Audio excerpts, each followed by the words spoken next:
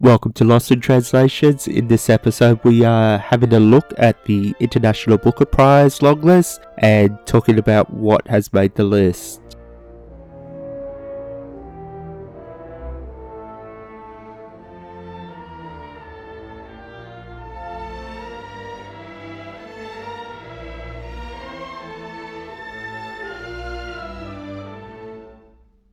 Welcome to the International Booker Prize episode of Lost in Translations. This is slightly different, but it is a regular that we cover pretty much every year, mainly because the International Booker Prize is probably one of the biggest translation prizes out there that covers most of the world.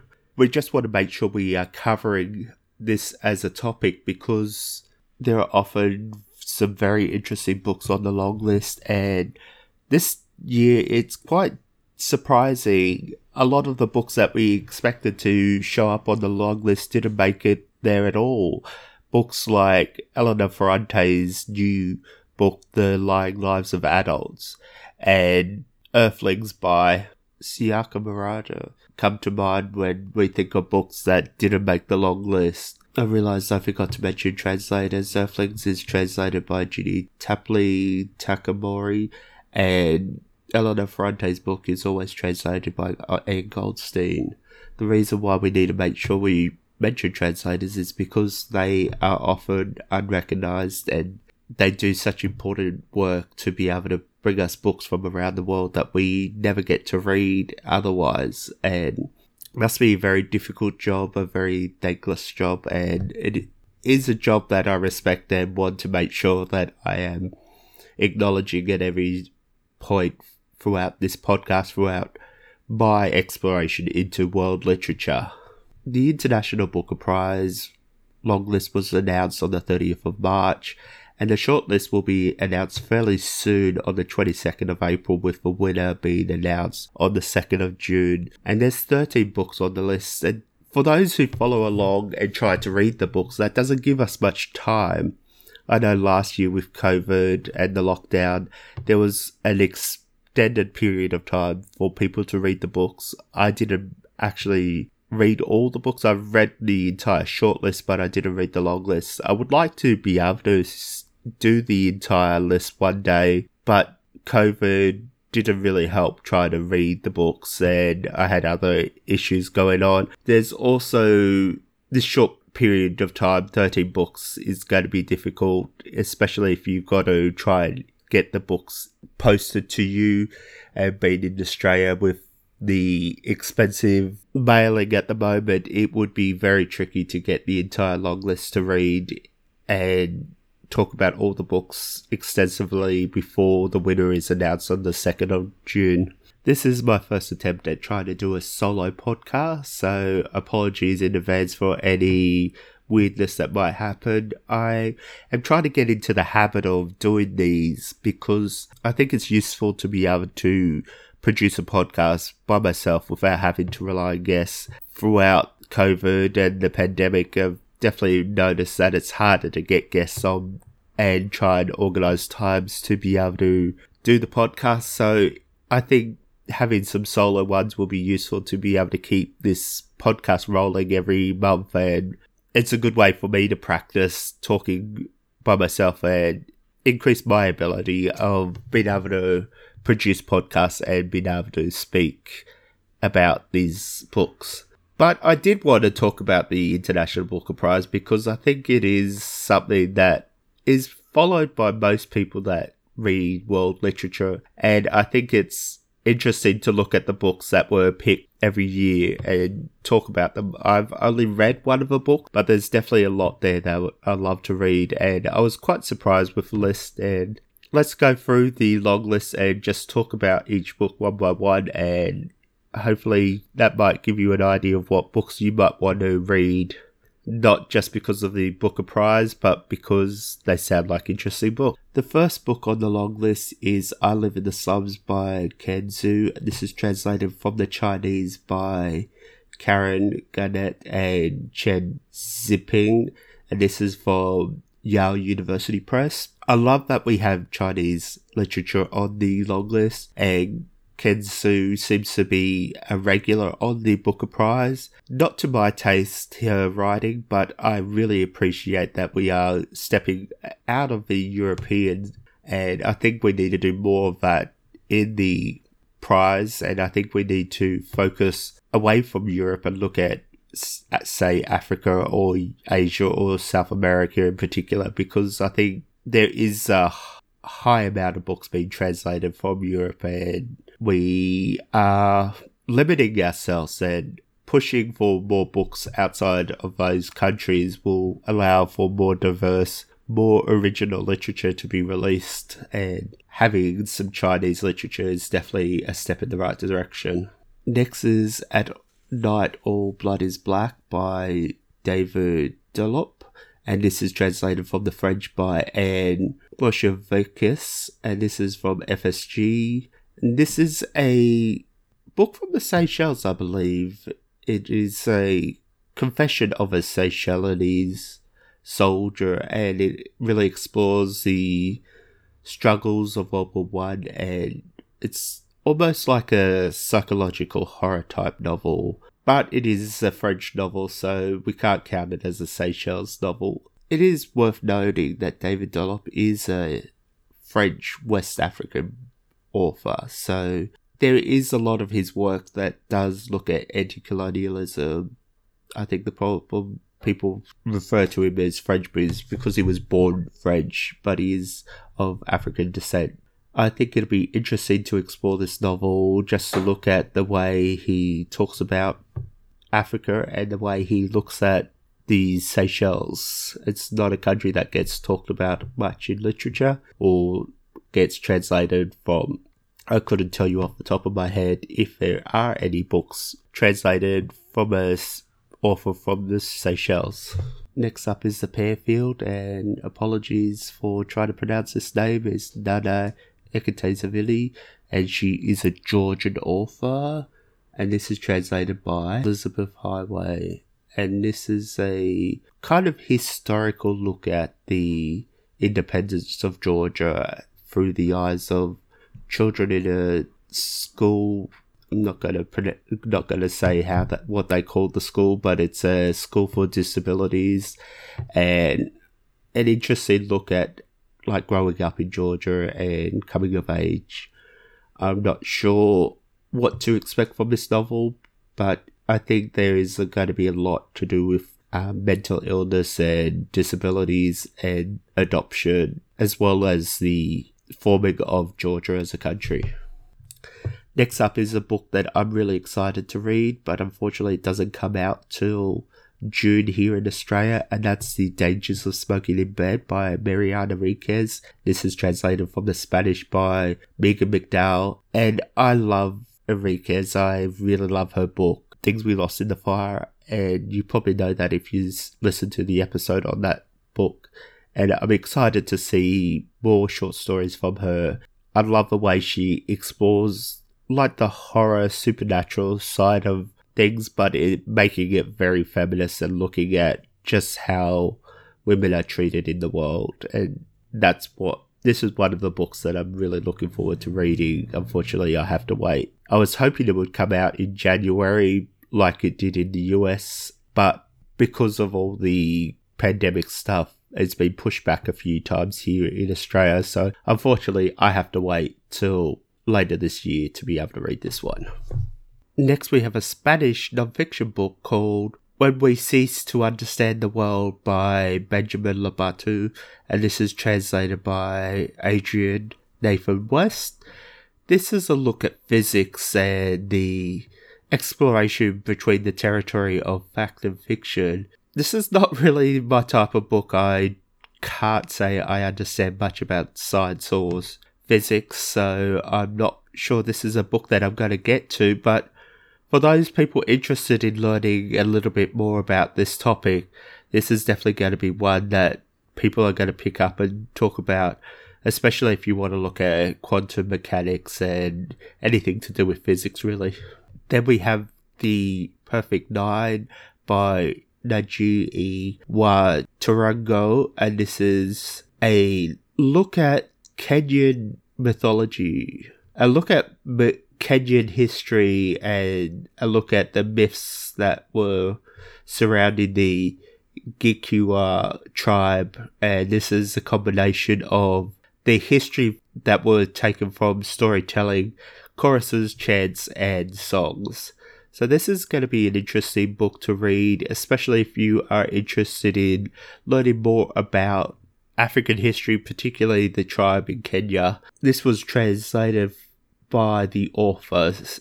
I almost missed that. I couldn't see the translator mentioned on the press release, but luckily I've worked out that it was translated by the author. Next is The Employees by Olga Raven, and this is translated by Martin Aken from the Danish.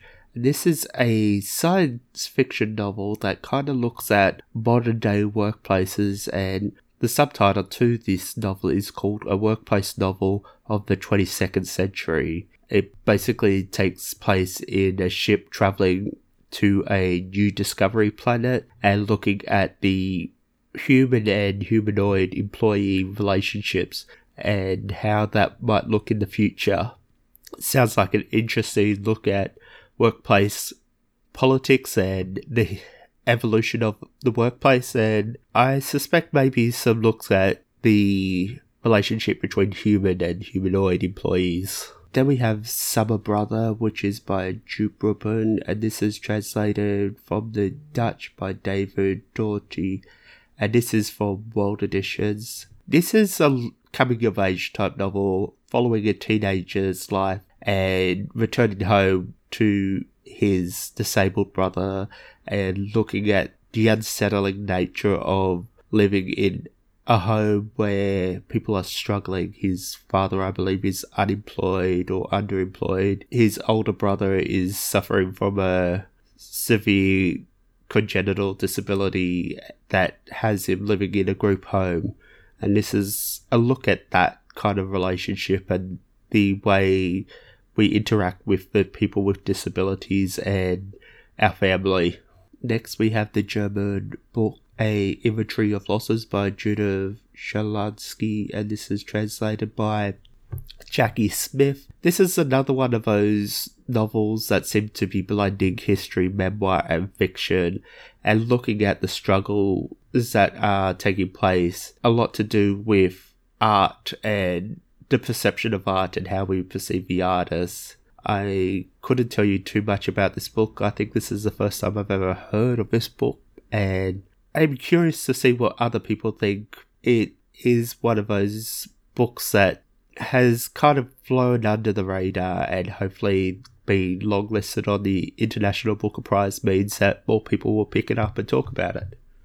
Next up, we have Minor Detail by Adina Shabeli, and this is translated from the Arabic by Elizabeth Jacquet. And this is a Palestinian novel that looks at the aftermath of the Arab-Israeli war that took place in 1949. This is the only book I've actually read from the International Booker Prize before the list was announced. This is probably my pick for winning, and that's not because it's the only book I've read. I just think it's an intense, amazing novel that explores this, what they call a minor detail of the war that took place in the 1949, and then we jump forward to the 2000s and we look at just how much of an impact that minor detail has made on the situation between Palestine and Israel. Then we have a book from Russia. This is In Memory of Memory, and this is by Maria Stepanova, and this is translated from the Russian by Sasha Dugdale. It's interesting, we've got a few non-fiction books on the long list. Non-fiction normally doesn't get much of a say in the International Book Prize, and this is one that explores death and the memories of an art that has died. The narrator is looking through the apartment and pulling up old postcards and letters and diary entries and souvenirs and just recounting the early lives of this aunt and looking at the effect it had on her and the way Russia as a country had formed her life and had influenced things in the future. I think this will be a very popular book, especially for people that like to read authors like Roland Barthes or Susan Sontag and such things, kind of like blending essays, travelogues and memoir into a book. Then we have Wretchedness by Adrian Tucci, and this is translated from the Swedish by Nicholas Spolly. And this is another book that looks at the balance of life and memories and art. And this is the story of a young cellist who meets a junkie, and they talk about their memories and the turmoil that they've faced and their place in society. There seems to be a theme going on the long list of memory and life, and I think this is very reflective of pandemic life, reflecting on life and looking at how much our life is influenced by society and by our situation. And this definitely feels like one of those books that's going to play a lot into that. Finally, our last book is The War of the Poor by Eric Ballard, and this is translated by Marc Polzisti. And this is another French book, a non-fiction book as well. This is a look at the Protestant Reformation and the peasants, and looking at their struggle, the violence that had taken place, and the controversy that surrounded the rise of Martin Luther and the struggle with the Roman Catholic Church. Another one that seems to be very relevant to today, where we're looking at struggle and looking at the world in a different way and looking at how our history of inequality has really affected our lives. Even the 16th century history has played a big influence on our lives. And that's the final book. This is a very short book, and yet I'm surprised that there were so many non-fiction books on this long list. I think I counted 3 non-fiction books, which is 2 more than I normally see. And sometimes when a non-fiction book is put on the long list, they debate whether it really is non-fiction. So it is an interesting list, full of many surprises, full of a lot of books that seem to be reflected of the pandemic and isolation and the struggle people are facing. And I'm curious to see what people think of these books, which books they've read, and which books they think will win. I don't know how many of these books I'm going to get to. Obviously, it's going to be a struggle. I have to rely on my library maybe and see what I can get, because shipping, as I said, to Australia is about the price of a book. I think sometimes even more than the book itself. So buying book is an issue at the moment, and that's means I do rely more on ebooks and rely more on my library, and that's okay. But it's a pandemic too, so we're not really expected to read as much. Some people read more, and I'm kind of jealous of them. But please find our social media, let us know what you think is going to win, what you've read and what you thought of those books. I'd love to hear your opinions, and we'll be back to do a normal episode next month, and I'm not sure which one it will be. There's a few lined up that will be recorded soon, so it'll depend which one is ready first. It is better to leave it as a surprise. People that are supporting us via Patreon will get a sneak peek and know what will be coming up once we know for sure, and I do hope you get a chance to read some of these books on this long list, and won't be long now till we find out what's on the short list. Thank you for listening. If you want to support Lost in Translations, please go to patreon.com/translationspod, and all money there will help support the show. And please remember to subscribe, and while subscribing, please rate the show. This will help others find the podcast. All our links to social media are in the show notes, and you can find us on Twitter, Instagram, Facebook, and Litzy under Translations Pod. Thank you for listening. This podcast was recorded on the lands of the Walgaruka and Bindal people. We acknowledge their ownership of this land and all the traditional owners in Australia, and acknowledge their care of the land. This is a Macaulay Flower production.